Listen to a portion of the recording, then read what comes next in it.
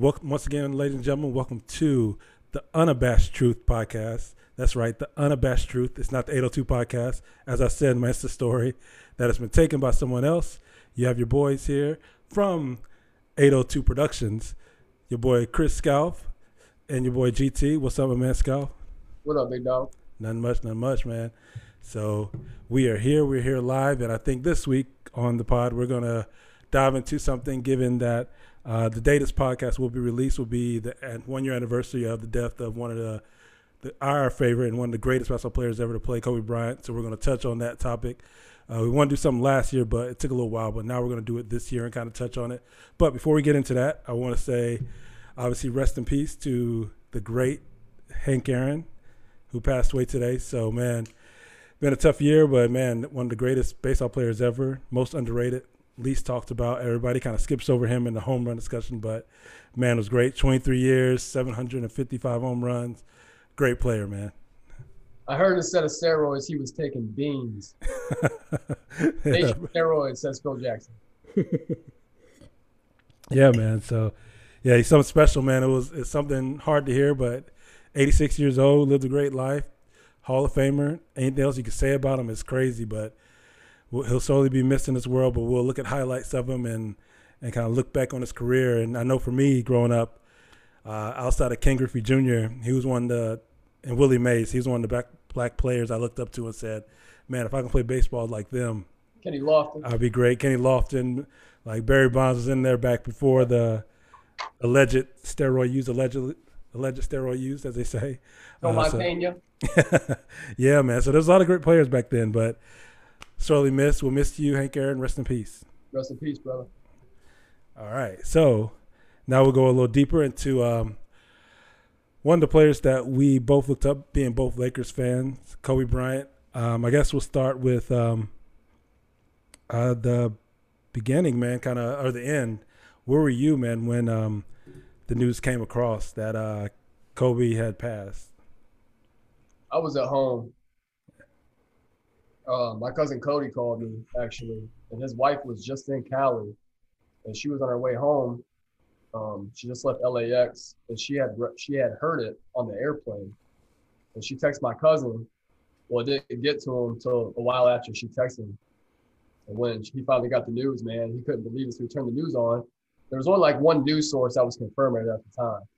So when he told me about it, I obviously didn't believe it. Oh, man. You know what I mean? But, I mean, yeah, man, it's one of those things. It don't really matter where you're at. You know what I'm saying? But, it's like 9/11. The tragedy's just as impactful. Yeah. Especially everything with his daughter and everybody else that lost their life. Yeah, man. Where were you at, GT? Actually, I was in California, man. I was you were in Cali. I was in Cali and at my dad's house, and I kind of just woke up and he's like, "Yo, Kobe just died." I'm like, "What?" It didn't register. I'm like, what are you talking about? Like, Kobe died. What are you talking about? And it took a while. Then you kind of turn on the news and you look through everything. ESPN said it. I was like, it can't be true. And the ESPN on the bottom, Kobe Bryant has died from a helicopter crash. I was like, what? That's just the craziest news ever, because you don't think about somebody you look up to in the sports world and being so young. I mean, he's, I'm 34, 35 then. So he was less than 10 years older than me. So looking at it like, man, one of the guys I looked up to and wanted to be similar to, obviously, I never really got to that basketball level, but wanted to be similar to in how I chased things in the world, like passing away, was like, man, how do you deal with it? And in LA, you see at that time, it was just crazy stuff going on. People were at Staples Center crying. Yeah. It was a lot, man. It was a lot. When you realize how much he meant to that community, it was one of the hardest things to see, just being there and also to feel, because we grew up with him. We grew up everything about our lives with Kobe Bryant. We grew up from elementary school, middle school on to he was all we knew was basketball. So, well, I think, like you said too, man, like, with Kobe, like a lot of people say, Kobe was our Jordan. I mean, we lived through the Jordan era too. Yeah. For the majority of it. Yeah. Through all the championship era in the 90s, but we got what was different about our generation, we got to choose our Jordan. You know what I'm saying? Yeah, man. I mean, there was a lot of up and coming players, but something about Kobe, you knew it. And even like Jerry West, he knew it. Shaq knew it. Shaq wouldn't have been resistant towards a player like that unless he knew it. Yeah.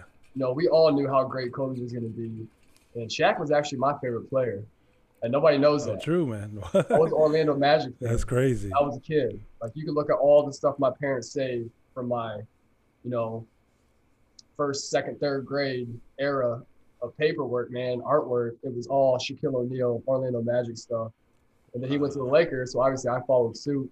There you go. And then, there was Kobe Bryant. This young, brash 17-year-old coming into the league like, And we lived it. I mean, I lived in Ohio the whole time. Oh, yeah, that is true, man.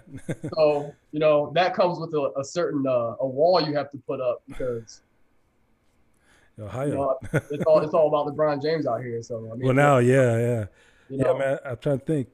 Man, I was kind of like you. I knew there was something special about him. Even when I remember I got some of his rookie cards, and I actually traded for his rookie cards for somebody else.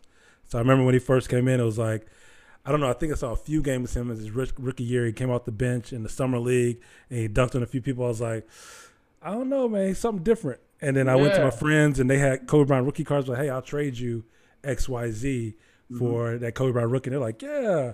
I traded a Shaq card. I probably traded a few other ones. So I still have maybe 10 Kobe rookie cards down in my mom's basement, just there in mint condition. I never touched them. Put them in a little sleeve and said, here you go. So, man, it was I knew then, and they're probably worth a lot of money now, but I'll probably keep them forever and probably pass them down to somebody in my life eventually. But, yeah. I mean, there's always Christmas next year. I'll send you my address. Yeah, man. So, since we're back on the beginning, you know what you thought about him. I would say in the first 6 years of his career, what do you remember about those years? Because those were kind of the coming up and getting to be that guy that we all knew. But at the time, he didn't start off that way. He started off kind of hard as you can. What do you think about those? I mean, the first couple of years, the only name that comes to mind is Del Harris. And how Del Harris wasn't really fair with Kobe, I don't think. But then again, we had Nick Van Exel, Eddie Jones, guys like that. Kobe, coming out of high school, which he wasn't the first of his kind, but I think he was the one. Because KG really didn't get a hold because of his size. Yeah, he was skinny, but he had the height, length. Kobe Bryant was a skinny little twig, like I still am to this day. So I can say that. But, Kobe was a twig, man. But he had that talent and he had that relentless, that Mamba that we've grown to know, the Mamba mentality was brewing, that we could finally see it brew at that point. Yeah. And then him having Del Harris, not playing him and watching him, go after these all-star caliber Lakers and practice every game and still not play him.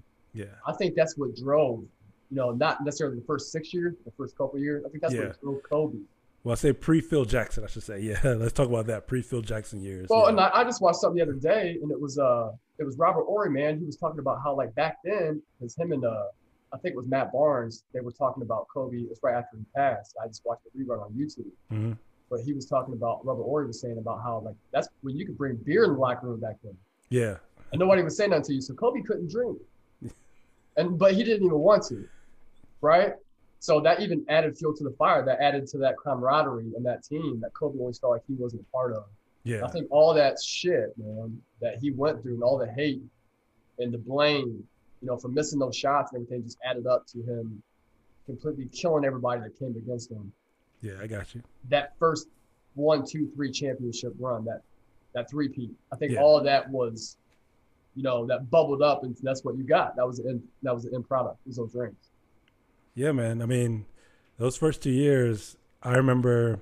I think everybody remembers the All-Star game. They talk about that matchup with Jordan. It wasn't that one that got me. It was I don't know if it was rookie year or beginning of his second year. He went against Jordan in Chicago, and he came off the bench and gave Jordan 30-something. It was like, what? He wasn't afraid. He came off the bench and said, "Yo, we lose this game. But we're not gonna lose because of me." And he came in. He gave it to him. I remember the All-Star game everybody talked about, but it was that matchup that I think let everybody know that this kid has no fear. He's going to come at it. He doesn't care if it's Jordan or if it's somebody who's 10 levels below Jordan. He's going to come at you. Or if it's Shaq in practice. Yeah, he come at Shaq. Shaq told the story, I guess, about Kobe not being ready to fight him. That's crazy. Like, somebody, like, I wouldn't even think about that. If somebody comes to you like, let alone 7'1". Somebody 6'5", 300. You're like, I mean, that's I what they don't know, always say. man. They always talk about Jordan, that Steve Kerr fight. Yeah, I talk about the Shaq and the Kobe fight yeah, no. because I'd hate to get swung at by Shaq. I'd rather get swung by Jordan all day than Shaq. Yeah, of course. I mean, look what happened to Chuck. He was scared to get rings after that one. You know what I Charles mean? Barkley, man, the great one, man. I love Charles. Yeah. Greatest I TNT love Chuck. person ever, man. Great guy. Yeah. Yeah, man. So yeah, like I said, like that affinity for Kobe started then, and it kind of grew. And as sports figures, as we've been saying in the kind of start of this, we got to choose our next big thing in basketball.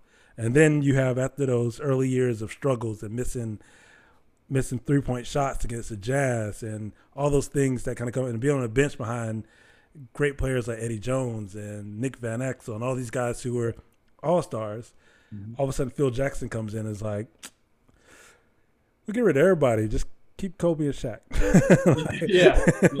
And all of a sudden, Phil Jackson comes in, and that's when it started changing. And I think people saw something different. And those championship years, for me, those first three, man, those were something special.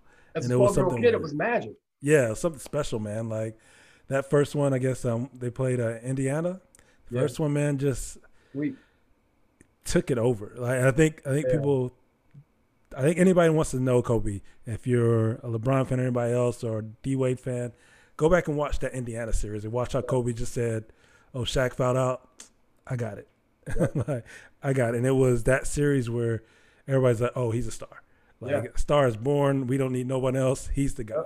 And yeah, man, those years. And I guess what I remember is they show a video on YouTube. We watched it. I don't know if I watched it with you, but when LeBron and Carmelo and all those guys went to ABC camp, and Kobe was there, and they all asked him like, "Tell us about the NBA. Tell us what this is." She's like, "Don't worry about that. I'll bust all your asses." Yeah. And it was like just then, like, I don't care who you are. You guys are next big thing, but don't worry.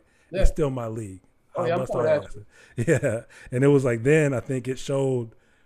I think that kind of made LeBron who he was, seeing like, what? This guy. Kobe set the bar. Yeah, set the bar. He came at me when I was 15, 16 saying, "I don't care how great you may be. Yeah. You're never going to be me yet. I'm going to still bust your ass." Yeah. Like, so I think all those come with those 3 championships and that. And so I don't know. What's your opinion about those as well? Those 3 championships, how they kind of changed the game for them? I mean, I think it gave him all that first championship. I think against the Pacers, you know, Kobe, his matchup with Reggie Miller. I mean, yeah, Reggie was aging. Yeah. But people forget about that Indiana team. That Indiana team was a defense. Team. Yeah. They had Antonio Davis. They had, I mean, he was a brute. And both the Davises, Dale Davis. Both Davis is right. I can't think of his name. Yeah, man. Antonio Davis, Dale Davis. I mean, they had Rick Smith. Rick Smith wouldn't know. People laugh at him, but I mean, he'd be a starting center in today's league too. Still, he was that skilled. You know, like that Pacers team was a real team. Yeah, and then they had Mark Jackson at the point. Yeah, man. And then you have New Jersey. Oh, with that Jason Kidd. I mean, they took down Hall of Famers even before Kobe was considered. Yeah, he was an all-star, but to be honest, Kobe wasn't considered among the best. Yeah. Even in the Western superstar yet. Yeah, he wasn't a superstar yet in his eyes. Yeah. And because people thought he was too cocky. You know, but he hadn't been given time to show that he could walk the walk. Yeah. But with those championships, he did. And like I watched this, my cousin actually bought me something for Christmas a long time ago. It was this little mixtape. It had like G Unit on it and shit. Like Paul Pierce was like the host of it. But it was called Born to Ball. It was about like all these high school players that went pro. It was like the high school highlights and stuff. Yeah. Before like YouTube and, you know, all this. I remember those. Yeah. And they asked Paul Pierce, and he said, "What do you think is the difference between you and a guy like Kobe Bryant?" He said, "Just the rings. It's just the rings." And I remember that from all those years ago, because I remember I could just see Kobe's face in a gym somewhere while Paul Pierce is saying that on camera. Kobe was in the gym somewhere busting his fucking ass. Yeah, man. And that's why he was what he was. I mean, just the rings, man. Yeah. I mean, and you can't just judge a player by rings. We know that now, I think. Yeah. But at the same time, just seeing how even after those 3 championships, like when you seen Kobe at that point celebrate right after the buzzer sounded, Kobe was like a kid. Yeah, he was still young, man. He was only Yeah, what, he was a 20, he kid, was bro. barely 24, if that, maybe younger than that. Yeah, Yeah, yeah, young. yeah. Yeah. I mean, it was amazing, dude. And like, the whole thing happened with Shaq in '04. You got beat by the Pistons, Carl and Gary. Oh Then yeah. after that, man, I remember, it ended up being, I heard a bunch of people saying that was the biggest upset in NBA history. And I said, or the biggest letdown. It's the Yeah. most overrated team in NBA history. I said, oh, we just won 3 championships and we made it to the finals. Yeah. Pretty So, much. no, we're not the most overrated team in history. But at the same time, we should have won that championship. Yeah. Things Had happen, all man. the intangibles to do it. And I think a lot of Kobe was so ready to do everything on his own. And yeah, he won us that one game because it was 4-1. If you remember right, he hit that game winner to win the Yeah, game. man. Yeah, I remember that. And I remember all that happening, man. And it being the Pistons too. With that mentality, that bad boy mentality. And the Lakers always had that reputation of sometimes being soft and taking games off. Remember that? Yeah, man. Like they always That year was that year where everybody just kind of they were in and out. They would have like 10 games, yeah, they'll kill it. And like yeah, 3 games, you're like, who's this team? yeah, exactly. Yeah. Nobody wanted. They had all those public spats. I mean, Phil Jackson was calling about it, in the interviews and stuff after the games, post game stuff. It got to be the points where you knew something was gonna explode. Yeah. You know, but I knew if Kobe Bryant would have stayed in LA, he would have got more rings. Oh, You know yeah. what I'm saying? It's Yeah. inevitable. That was the key. He had to stay. As much as And he came out and said, I want to leave, it was like, I think there was no other city made for him. I think no, Chicago would have been like, yeah, we would have embraced him in Chicago. New York would have been like, yeah, but it was exactly like Magic. LA was made for Kobe because they had Magic who came Yeah, up in the 80s where a Magic style fit the 80s LA where it's Showtime, everything's flashy, this. Kobe style fit LA 90s on. That was that gritty, like, we got to get it, man. Everything you got to come forward every day in LA. And yeah. we both lived in LA for a while. And you saw, like, it really was that. It really was a lot of people Oh yeah. hustling to make it and hustling to get something in life. And Kobe had that mentality that got into him. Even Kendrick Lamar, when he sat down and made the song about Kobe, it was like he was the spirit of LA for basketball. It was like he was us on the court. So, man, that was – you could see it through growing up. I didn't realize it when I was younger, but as I got older, I'm like, man, he really was – he couldn't leave LA. As much as he may have been upset or anything, him leaving LA would have destroyed that city because you needed that guy. Yeah. Yeah. But I think one of the things I'm going to touch on is in that run of was it a three-peat run or right after that? When Kobe had the 7 straight games of 50 points or something like that. Shaq won. Yeah. Was it? No, it was one of those years Shaq was there. Shaq was not in shape, I think. Was it? One of those years. It was before Shaq was on the team. I don't know if it was the 3rd championship year or the 4th year when they had Karl Malone, those guys. Kobe's like, I got this. I'm going to score. I'm going to show you I can do this by myself. And he went off and scored 7 straight game of 50 points in a row, which outside of Wilt Chamberlain is ridiculous. Like outside of no one else has ever. Jordan's done it. Kobe's done it, and like Wilt Chamberlain. No one else has put that much in a row of just 50-point games, man. And that's when you saw like it was something coming. Then Shaq leaves, gets traded, and then it's Kobe's team. And then obviously today's the anniversary of one of the greatest scoring nights ever. So we could touch on that in those lean years of the Lakers when Kobe was there. 81-point night. I think we were watching together in 802 or stuff like that. So, man, it was – I didn't know how to explain it, I guess, in words what we saw, and it was just something special. I remember we were at the bar. Yeah. I remember it, GT. We were at the bar. Your Bronco got us there. Well, no. We were at the bar, and I was studying first. I get my studies done first. Well, you were studying with headphones on, buying us drinks. Hey. Allegedly.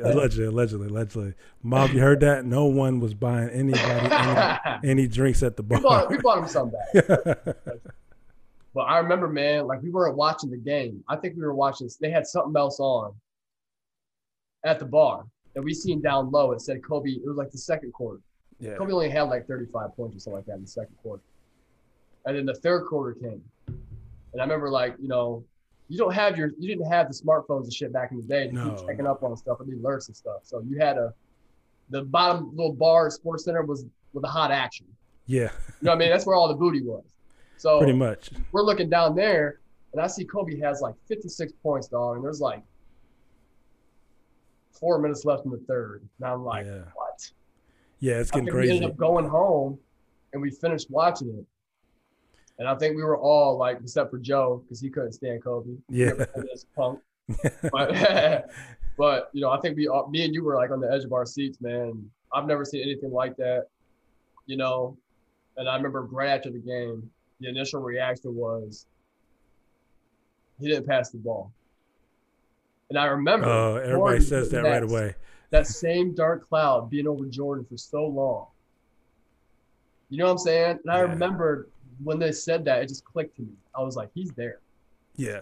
That mentality of he didn't pass the ball, and it's like no one actually watches basketball. And people that say they watch basketball didn't watch it enough to see that a lot of those shots he took ever in his career were in the final 5 seconds of the shot clock. I mean, we're down by like 23 points in the third quarter. Had no choice. What do you want him to do? You brought him back.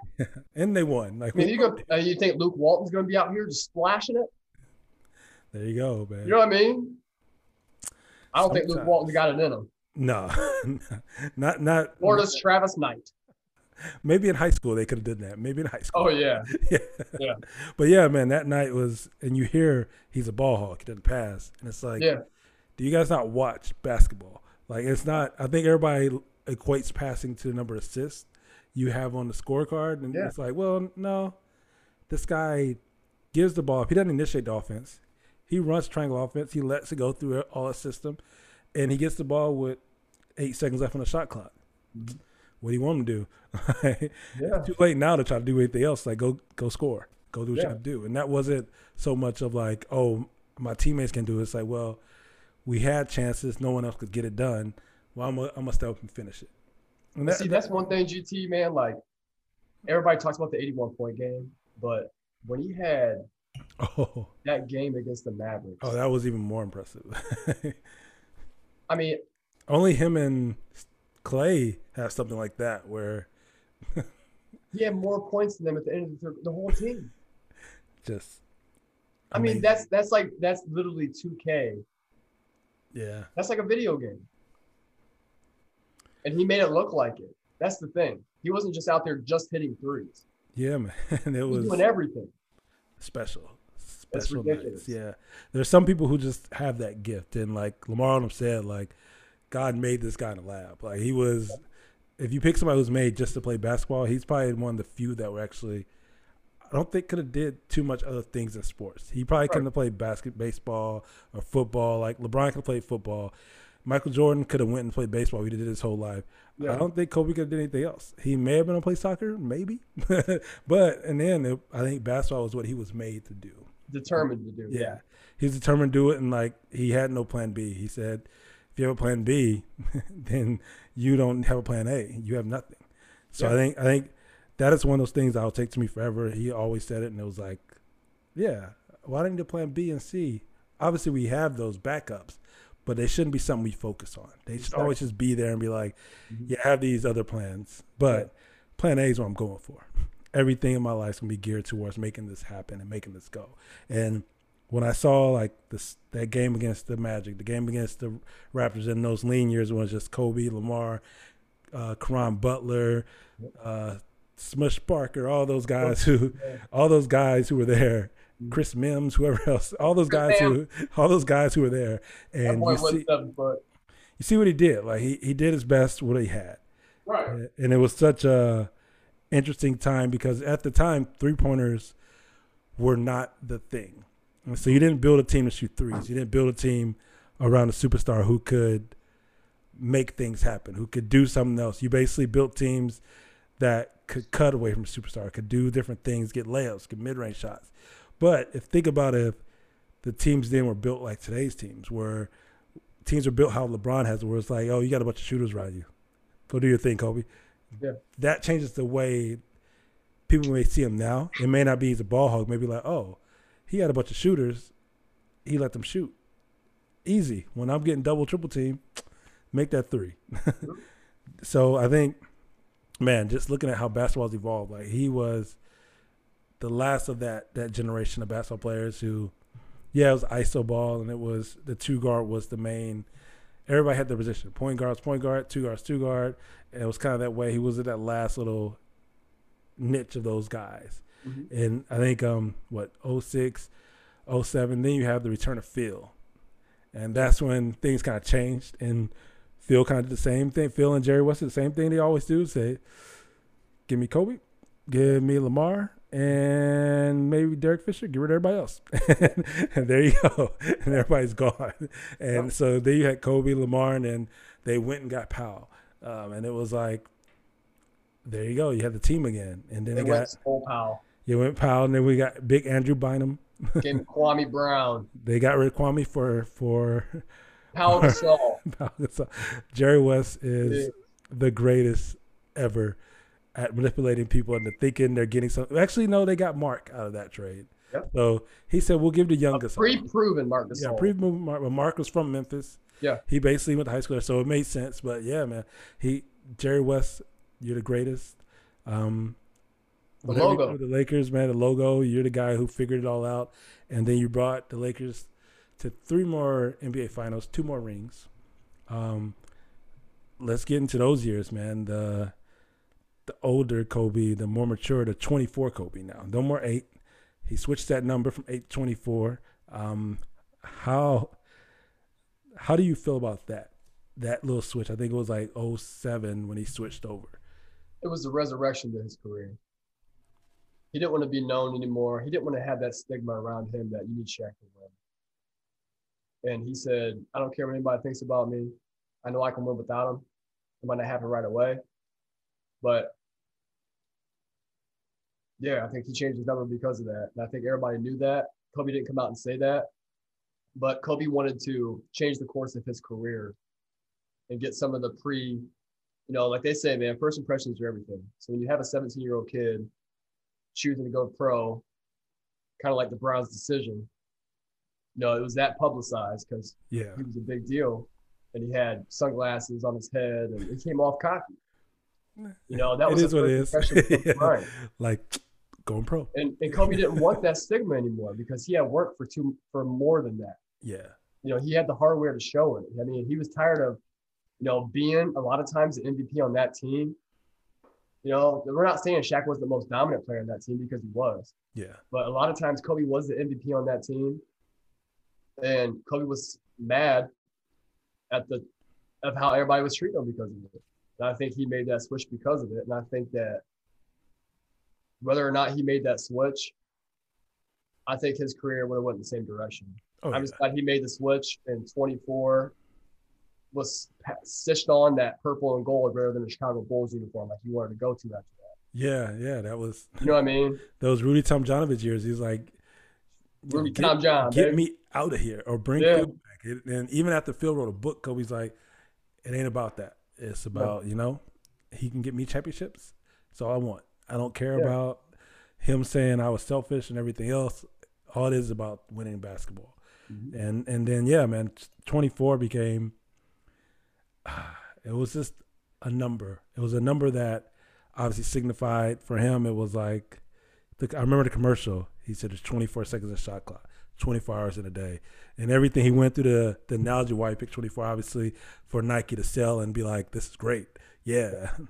But it became one of those things where, man, 24 meant something. Like, wow, 24 hours in a day. And now when I look at my life today and the businesses I'm trying to run and trying to work on the podcast with you and things I'm trying to do outside of just working a 9 to 5, man, you have to work 24 hours. Like, even when you're sleeping, you're waking up thinking about, okay, I got to get to work. There's no time to be like resting. And I see why those analogies worked. Obviously, he switched because the first impression, but I also think it was time to be like, no more rest. I'm not resting till I get back on top, get back what's mine. Yeah. And obviously that's at the time when the Spurs won at that time. Who else won at that time? The Miami Heat won a championship during that run. So there's a lot of teams that won, and Miami Heat and everybody's talking about, whoa, And is D Wade the new guy, and then LeBron's coming up, and you have all these new young guys who are gunning, and Kobe's now the 28-year-old old man in the group, and all these other guys are 20, 21, Yeah. and they're coming for you. And I could see him saying, no, they're not here yet. This is still mine, and I'm gonna go to 24. I'm gonna show them. I'm not gonna rest till you recognize this is my league. I run this, and even you go through those years, man. Those championship years were the most confusing out of the time, because you had players like Andrew Bynum who had all the ability, but it was a weird draft. I remember the night when they drafted him. It was like they drafted a guy who wasn't even invited to the draft. No one actually knew him, who he was. And I don't know if that was Mitch or Jerry West, but man, they looking they back swung on for it the now, fence. it reminds me a lot of on that subject. I don't know if like you said, I don't know who it was, but it reminds me of that pick with Kristaps Oh yeah, with Phil. yeah. It's like, Nobody liked it. Nobody understood it. yeah, like why You know would what you I take mean? this guy? There's so many Who's this players. Yeah. You know, And now Kristoff, if he could stay healthy, easily he could be a top 15 player, if not higher, if definitely. he stays healthy. Like, Yeah. and so maybe they saw something in Bynum if he could have stayed healthy also, and actually listened to Knee injuries, man. what was teaching them and what the Lakers basically. I remember him coming to Kobe, and Kobe saying, "Oh, you're playing Shaq. You're a rookie." He said, "What do you think I did when I was a rookie? I went against Jordan. Go at him. Like, Shaq will respect you more. Yeah. He may get you, but don't let him dunk on you. Dunk back on him." And you saw that when Shaq was in Phoenix. He's like, "What do I do?" He said, "Go dunk on him.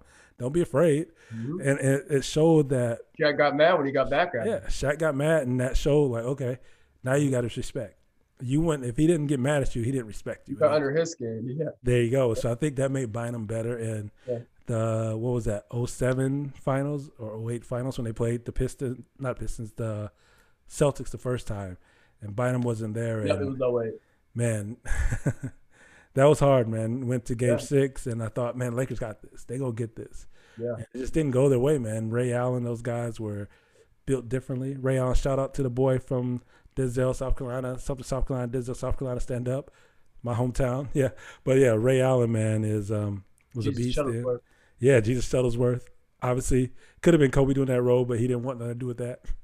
Yeah.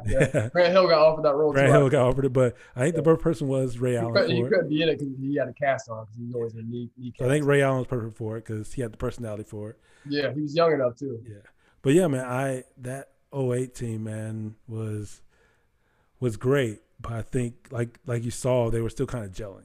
They were still trying to figure each other out. And even though they made it to the finals, it was like, we weren't ready. Before, man, you knew there was something bubbling with that team. It just wasn't their turn yet. Yeah, they weren't ready, and that year was for the Celtics. And then the next year comes around, and Dwight Howard dominates the league. I mean, gets through LeBron, gets through the Celtics, gets through everybody. And I thought that final series was going to be better. I really think, like, man, I think that was going to be a better series because, like, this guy just dominated everybody in the East and then ran to Kobe. But that was, I mean, that first championship back was, to me as a Lakers fan, was great. How do you feel about that first one, I guess? We won't go into second, but the first one. Oh, against Orlando? Yeah, against Orlando. I mean, the craziest thing was that Orlando team, they had so many not great wing players, they had so many versatile wing players. They had Michael Petras that could guard Kobe. Oh, yeah. Body-wise. Yeah. He had the prototypical body. A Richard Jefferson type body.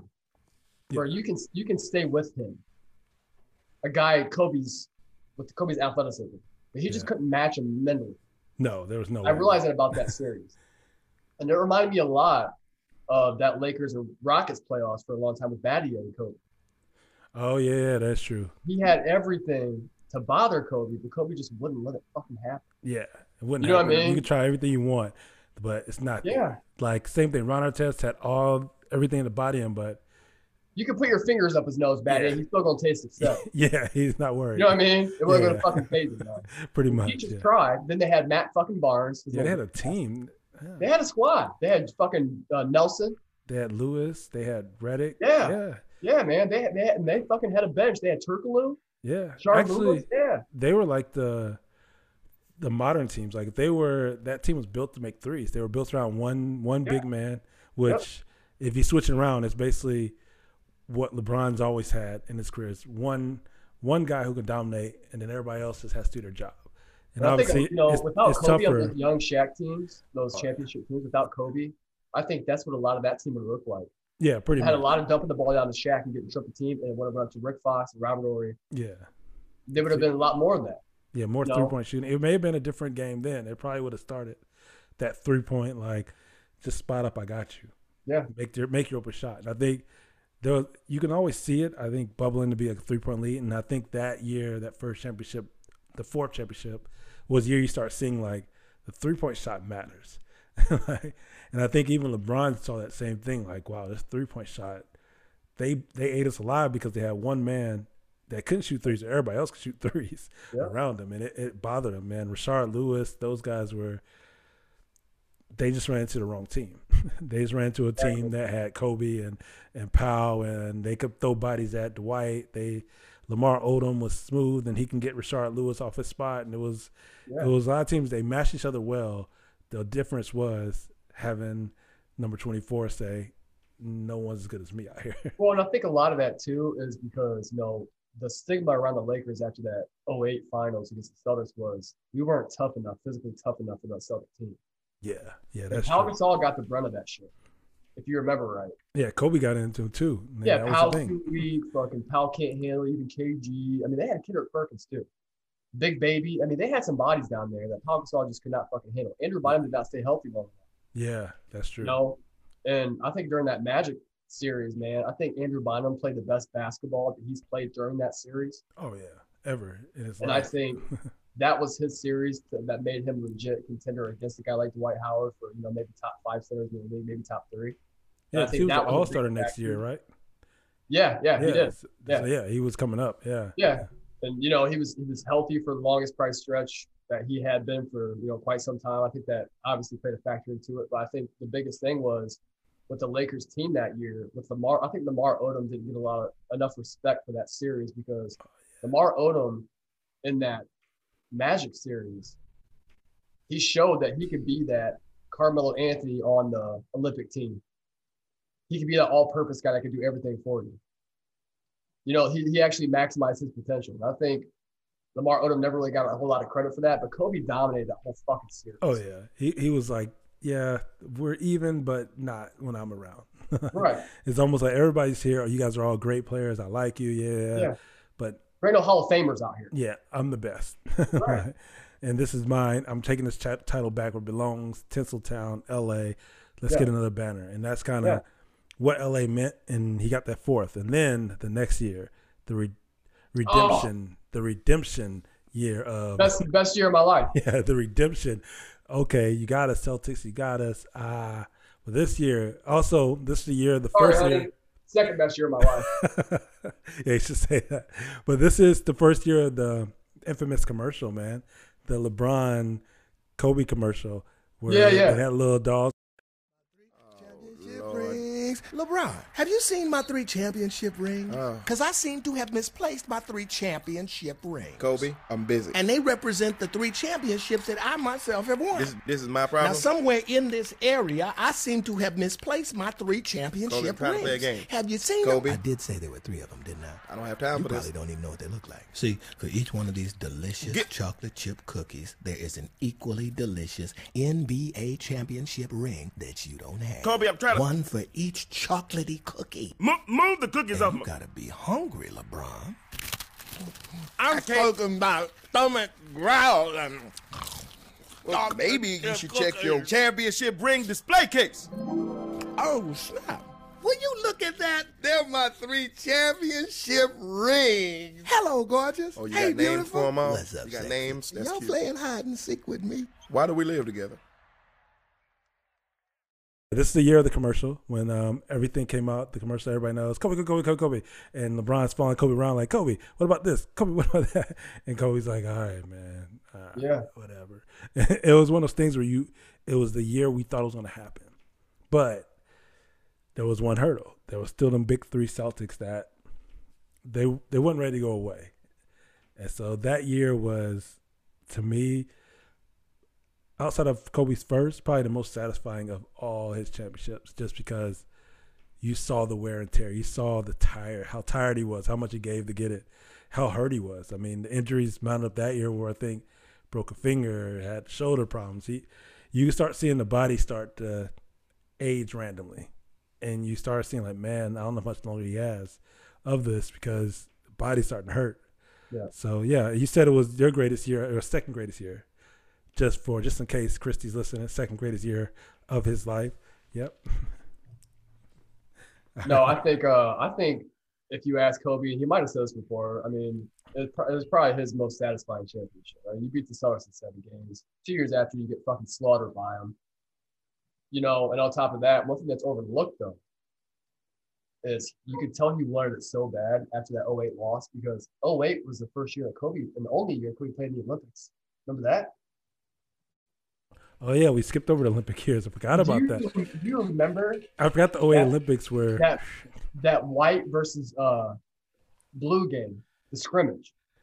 Yeah. That's the first time they had game winner on LeBron. Yeah, that's the first time they had him and LeBron go head to head, and it was like, this is all game. I think that game was probably the most overlooked game of Kobe's career, just for the simple fact of, I mean, it was a scrimmage game. But it mattered. It's like they talk about with the Dream Team. Yeah, when Jordan was like, that's enough. Yeah. I got this. Yeah. I mean, they all, they were going at it, but it was the most competitive thing. I mean, just to watch, because like you said earlier, man, like the new Dwayne Wade's and, not the Paul George at that point, but you had the Melos, you had the KDs coming up. You had, obviously, LeBron was already there. Yeah. But, you had all these guys. Had Dwight was in there. You had all these guys who were young Lions, Chris Paul. Right. All these guys who were wondering, like, is Kobe going to be able to keep this shit up at this pace that much longer against these guys? Yeah. And and the way he hit that game winner and controlled that whole game, I think he hit.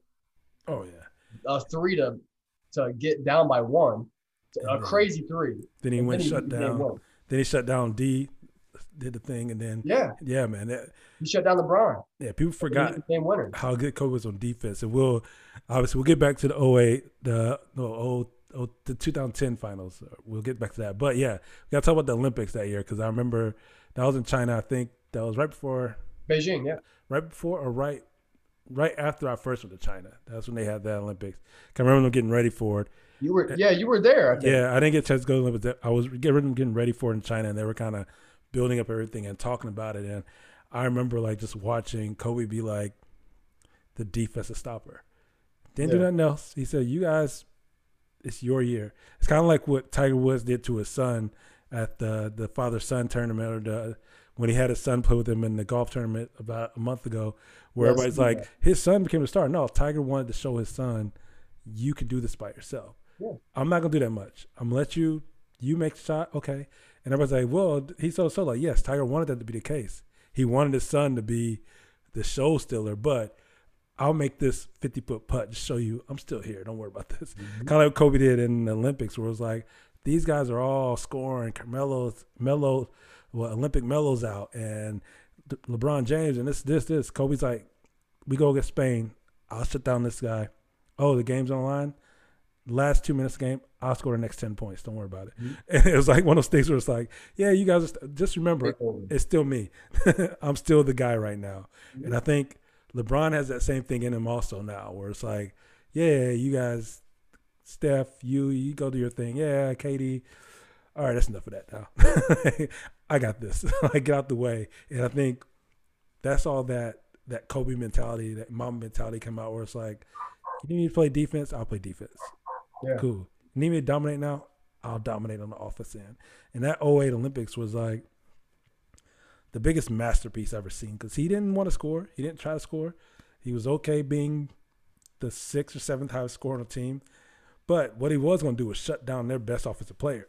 And that's one thing he said he's going to do. And that was, to me, the most amazing thing that showed unselfishness and also a skill set that people forgot that Kobe had in him. So, yeah, man, that 08 team, 08 redemption team was amazing. Amazing team to watch. Yeah, so, but yeah, we'll put in that. That's a good thing to bring up. So let's get back to the real quick, though, your screen's been frozen this whole time. Really? The whole time. So I just been looking at how pretty I am.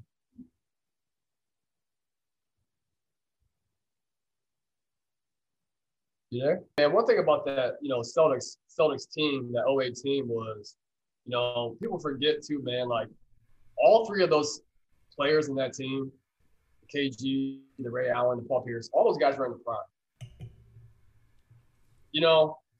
And it doesn't matter if they were in the latter days of their prime, years of their prime or not. Their bench still was good enough to where, if the Lakers had that bench this past year, win that championship, we just swept everybody. Oh, yeah. That's how good that bench was, because people forget that they had Tony Allen.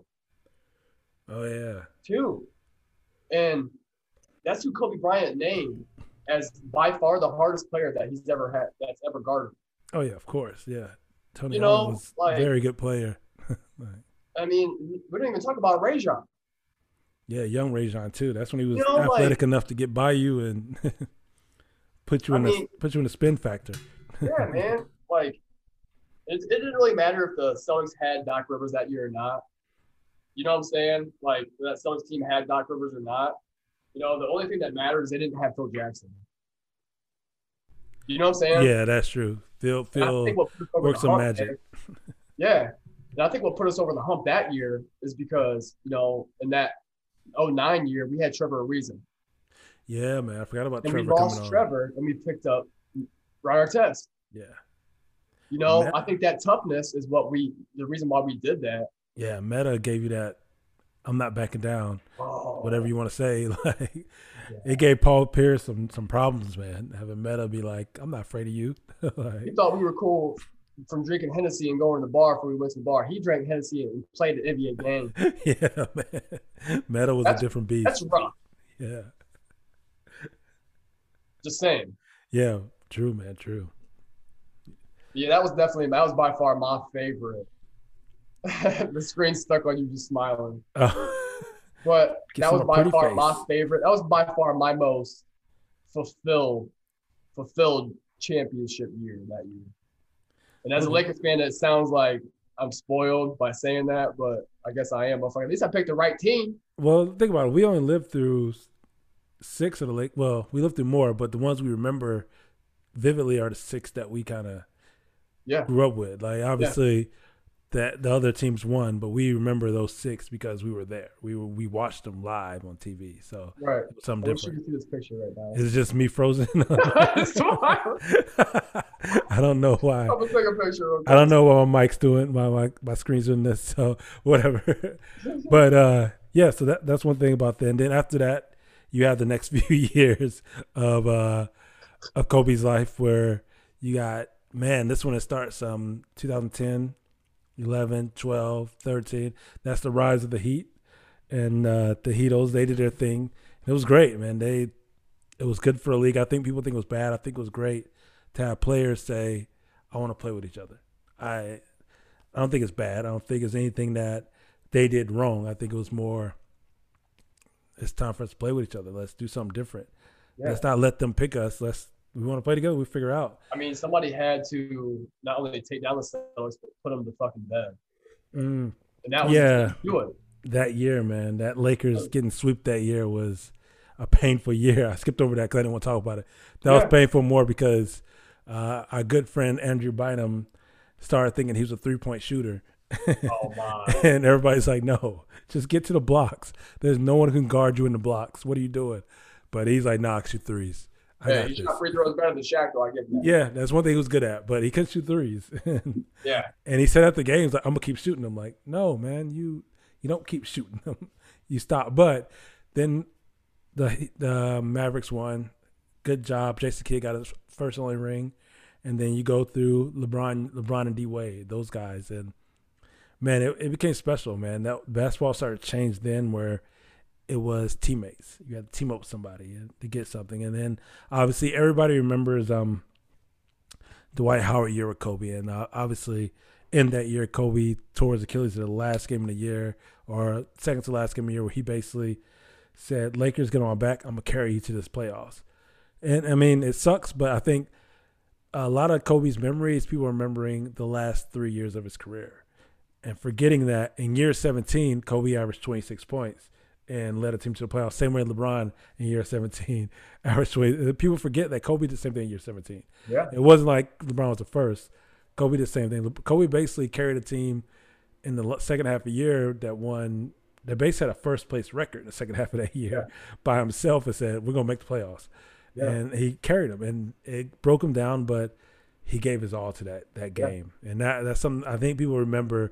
Oh, well, he came back and he was averaging 20, but he was shooting 30 shots. I was like, well, you go through that man went through, man. Tear your Achilles, rip your shoulder out the socket, break your finger, do this, have to get treatment for 3 hours for the game. But he played with it, though. Yeah, he played through it and still. The only other guy I seen pound for pound do that was Allen Iverson. Yeah. I've never seen any other player play through injury like Kobe Bryant before. Yeah, man. And like when you got Gary Vee popping your finger back into place. Yeah, and I think it sucks because a lot of people remember that, and it's like, man, go look back at 1997, 1998 Kobe when he was off the bench killing people, or the 99, 2000, 2001 Kobe where he was eating everybody alive. Yeah. And then from then on, 2001 to 2013 when couldn't no one handle him. Until he got hurt, it was really that thing where everybody's like, oh, well, he got hurt. And then they remember the last 3 years thinking he wasn't that good. No, he would have passed Kareem Abdul-Jabbar. He would have did all that in scoring. He would have definitely had more points than him because he was on the pace to shatter that by year 18, 19, and then probably had another 3 more years in him. Probably would have just retired last year if he would have never got hurt. It was that kind of – people forget how great he was. Yeah. People forget that greatness was something different, and he was a different level than most people. And, yeah, I think it sucks, man. I wish we can't erase those years because they mattered, but I wish people would actually look at it and say, what was he going through at that time? And what was he before that we forgot? And, like, I think that's why the legacy we have to remember is that, basketball legacy-wise, he was somebody that, for better or worse, changed basketball in a way where there's a lot of little Kobe's running around the league today. Like, today in NBA, you look at probably 95% of the players who, between age 22 and 35, will say Kobe's their favorite player. And guys are openly saying it now. Yeah. That's how you know it's the next generation. Yes. Our old generation, they wouldn't say that. Yeah. So, yeah. Wade had to retire before he said Kobe was that guy. Yeah. Dwayne Wade's like, with his son, like, hey, you better go sit there and talk to Kobe and get out here. Yeah, get out here. He's trying to teach you something. Go talk to him. Yeah. Like, so things like that where you realize people miss him. I think there's players today who would call him and be like, yo, did you see my game? Can you break this down? He would sit there and go through it and be like, boom, boom, boom, boom. Female players as well. Yeah, and that's just cool. But, yeah, I think those last 3 years suck. But obviously we got to get to, before we get to his after basketball career life, let's get to the last game of his career. Oh. Yeah. I forgot. Yeah. Let's get to that. And then we'll go to after it. Let's go to the last game of his career. Everybody there, the great man Jay-Z and everybody else who could be there, all bought tickets, paid. I tried to get tickets. I was in LA at the time. I was trying to get tickets in nosebleed. But I got a ticket to see him play the game where he gave out the poem. The Dear Basketball poem, he actually wrote it. That's why. Yeah, I was at that game when he actually gave out to everybody in the stadium. So that's why I gave you a copy of it also, where it's like that thing was from the game night where he actually wrote that poem. The first night he said, "I'm gonna retire against Dallas." He's like, "I'm retired after this year," and I got that. That was the ode to the fans. Yeah, okay. That was a poem before. That was when he first wrote the ode to the game poem, and that was, man, that year was special because like I saw that game.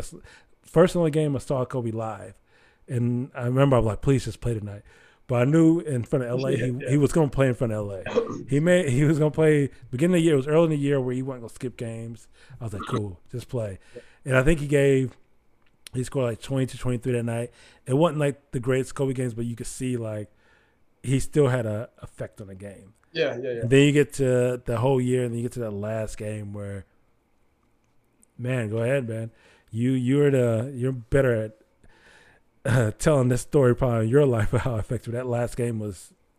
I don't know. What do you think about it? I mean, it was pure Kobe Bryant. You know what I mean? It was pure Kobe Bryant for the simple fact of I think everybody that was there, you could see it in the stadium, you could see it in the TNT crew, you could see it with, even people talking about it, on the media, ESPN, like they were more nervous than Kobe was. You know what I'm saying? Oh yeah. Kobe was like, all right, this is it. Wash my hands. Yeah. And he walked out like that. And yeah, he was a little bit giddy. I think he kind of got embarrassed a little bit. He started off pretty, like the video like, tribute, he was a little embarrassed. That's like, not him. He's like, I just want to bounce the ball right now. Yeah, that's not him. Yeah. Can I just do what I do? He knew he was going to happen. He knew all of it. But, just watching, it took him, 6, 7 shots, maybe more than that, 8 shots before one went down. I don't remember. Yeah, you go that way. But I think we thought it was going to be a washout. Yeah, he thought like, all right, you thinking maybe he may score. And that was a bad 30. bad Lakers team. And that was maybe a playoff team and the Utah Jazz team. Yeah, they had something to play for. If they win that game, and we not about the playoffs. That's right. Yeah, they win that game. They're in the playoffs. Everybody thinking they took it easy. Like, no, they win that game. They're in the playoffs. They're not taking that easy. They were trying harder than that Toronto Raptors team when that 81 happened. Yeah, I'll take 81 out. Yeah, it matters. It matters to everybody, man. Like I remember, like when the game started, man. Like I was kind of sitting there. I was like, don't let everybody see him old right now, because that's what Jordan said. You're still smiling at me. Yeah. Oh, sorry. But that's what Jordan said. He said, I beat up on guys my whole career. He said, I wasn't going to stand around. I wasn't going to stay around long enough for us to see the same fucking guys beat up on me. You know what I mean? You're too much of a damn legend. So when I seen the first part of that game, I was like, man, I've watched probably more than most people did, besides Lakers fans. Like I watched a lot of games that season because I knew it was his last year.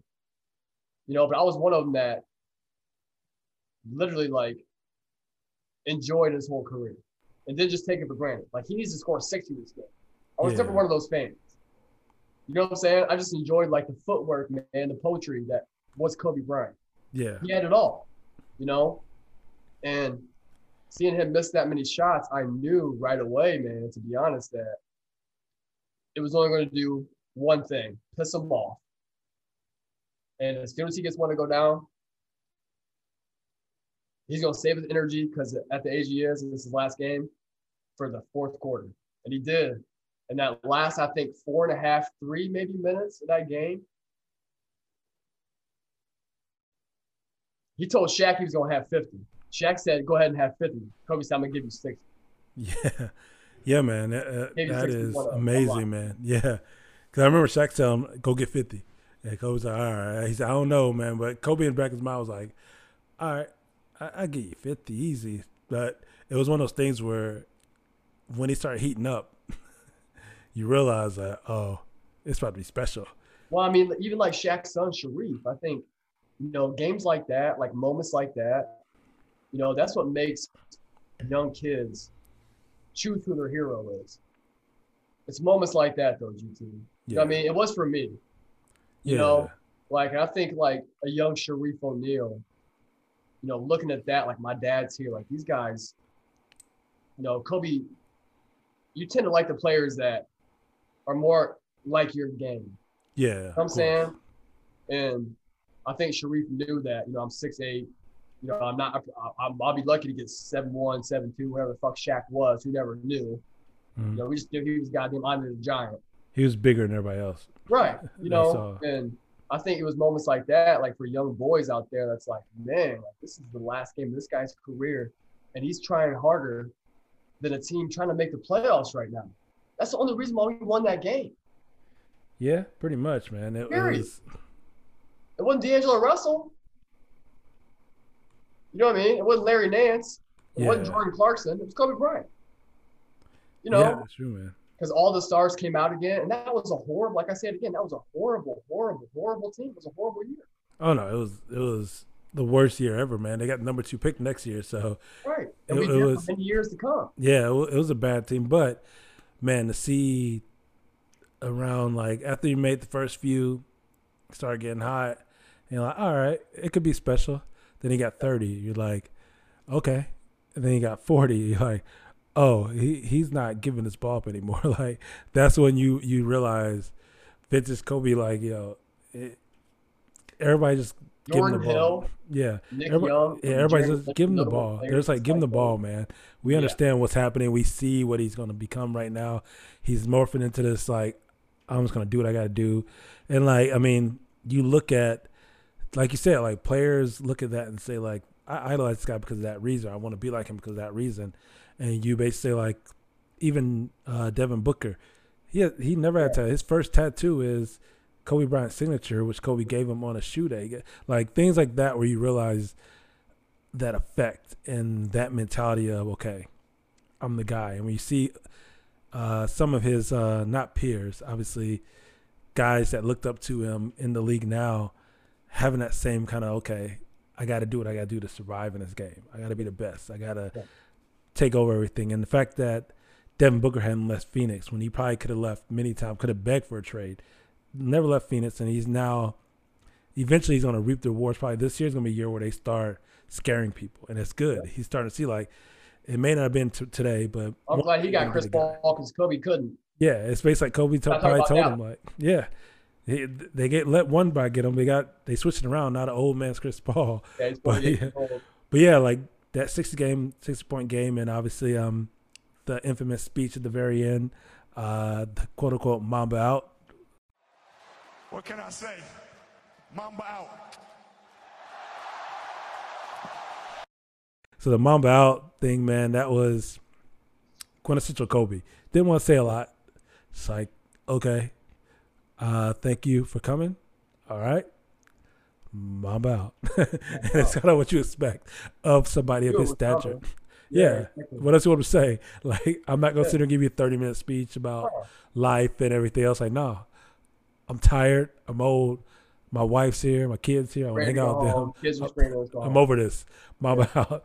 Like, so that's one of those things where, and I think that night was, I believe it may not have been true. It may have been the night his daughter, who rest in peace herself, probably saw and said, oh, my dad really did play basketball very well. He really was a good player. Yeah. I want to be like him. And you can look at some of the pictures, I think, when she was young, I think she was young at the Boston Championship. She actually was there. And they showed, like, when Kobe was picking up the MVP, her eyes were not on Kobe.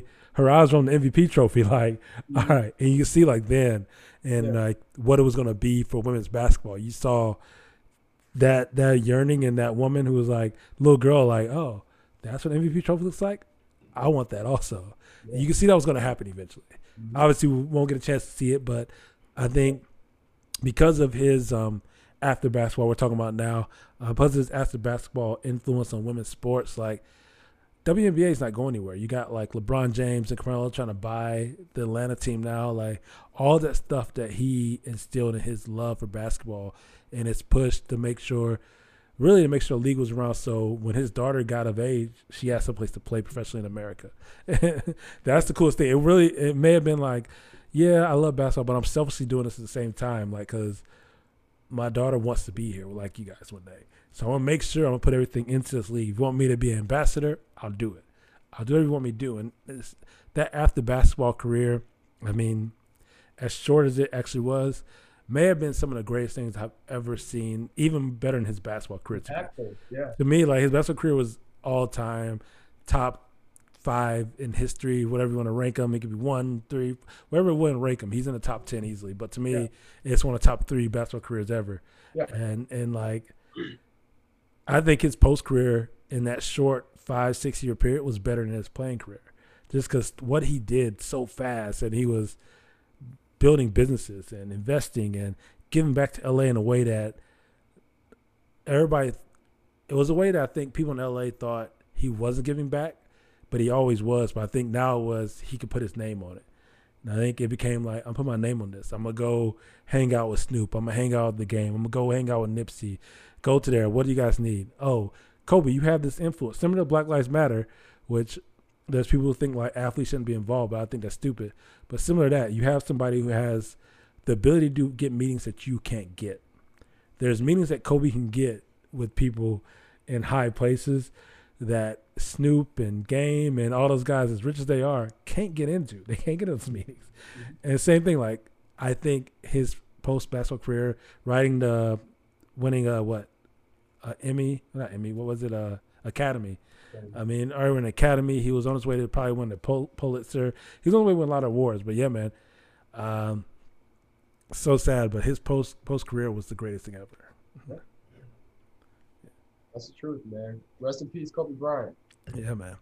So Rest in peace, Hank Aaron. Yeah, Hank Aaron, Kobe Bryant.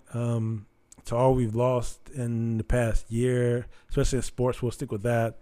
Man, it's been a hard year, but it's been great. We've got a chance to reminisce on some of the greats, and eventually we'll do just on our favorite athletes one day. But yeah, man, Kobe had an influence on both of us. Obviously, we could probably talk about it more and more as we could, but I think there's so much we could talk about. But if you have a chance, all my kids have Kobe jerseys. Yeah, all his kids do have Kobe jerseys. Their kids, if my kids don't have Kobe jerseys, I'm feeling. Yeah. So that's what you'll see. Like, everybody that I know will always have that. I think eventually I'm gonna this year read the Mamba Mentality book.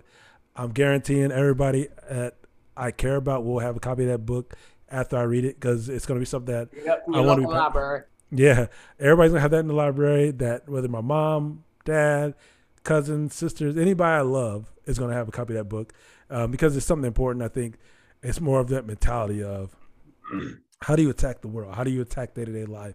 I think it's something important that we all should pass down. This has been probably the best podcast I could think about talking to you about, because that's something that I remember when we first talked about it. I was like, man, we should something about Kobe. It was right after Kobe passed away. I actually brought this up doing a podcast with you. So it kind of goes full circle to me. Hey, let's not forget either, man. We're on the 802 podcast right now, brother. Our love of Kobe Bryant was something that brought us together in the first place. To be honest. Yeah, man.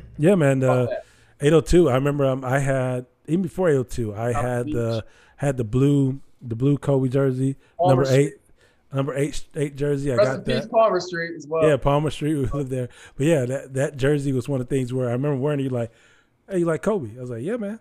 Like, who wouldn't like Kobe? I had the blue one too, so I went. It was something to find that one. That one cost a lot more money. But I was like, I'll invest. I didn't even know you were a basketball fan. I thought you were a fan of water polo. So I was like, you got like basketball? Okay, now we can talk. Yeah, man. So I enjoy basketball. I realized my basketball gift stopped at a certain age. I was better at football and baseball than was at basketball, and I kind of said, I ain't gonna be the Kobe Bryant of this. Like, I ain't gonna be the next one. Like, but yeah, I think you be the Hank Aaron though. I can be the Hank Aaron. But yeah, so all that was it was great. I think there will be probably a lot of things coming out in the next few days about Kobe. This podcast we will be posting on the 26th. So anybody's gonna listen, obviously right now, Mom, you hearing it? You'll be a chance to listen. Mama Scow, you get a chance to listen also. 26, get ready. So yeah, anything you want to say to close out, man? Hey, rest in peace to all the fallen soldiers this year, man. It's been a crazy year, but you know what? There's still a lot of greats out there too. And the craziest thing is everybody that we mentioned tonight, you know, none of those people, living or dead, would want anybody to not be successful as well. So surround yourself by successful people, and that's what you get. Kobe Bryant knew that. Hank Aaron knew that. The problem with Hank Aaron was Hank Aaron never got a true chance to surround himself by successful people, because at that time in America, he was a black man. Let's not forget how much of a pioneer Hank Aaron was at the time, to where black men didn't have a chance to be pioneers. Kobe Bryant did, and he got to do it under the lights. So, yes, sir. So, 802. As we say, 802 Productions presents the Unabashed Truth Podcast. We always speak the truth. Like we said, there's so many things happening in the world. Thank you for listening. As we get more and more stuff, we'll get more topics coming. But thanks a lot. We'll be back next Tuesday. Peace. Peace. Kobe!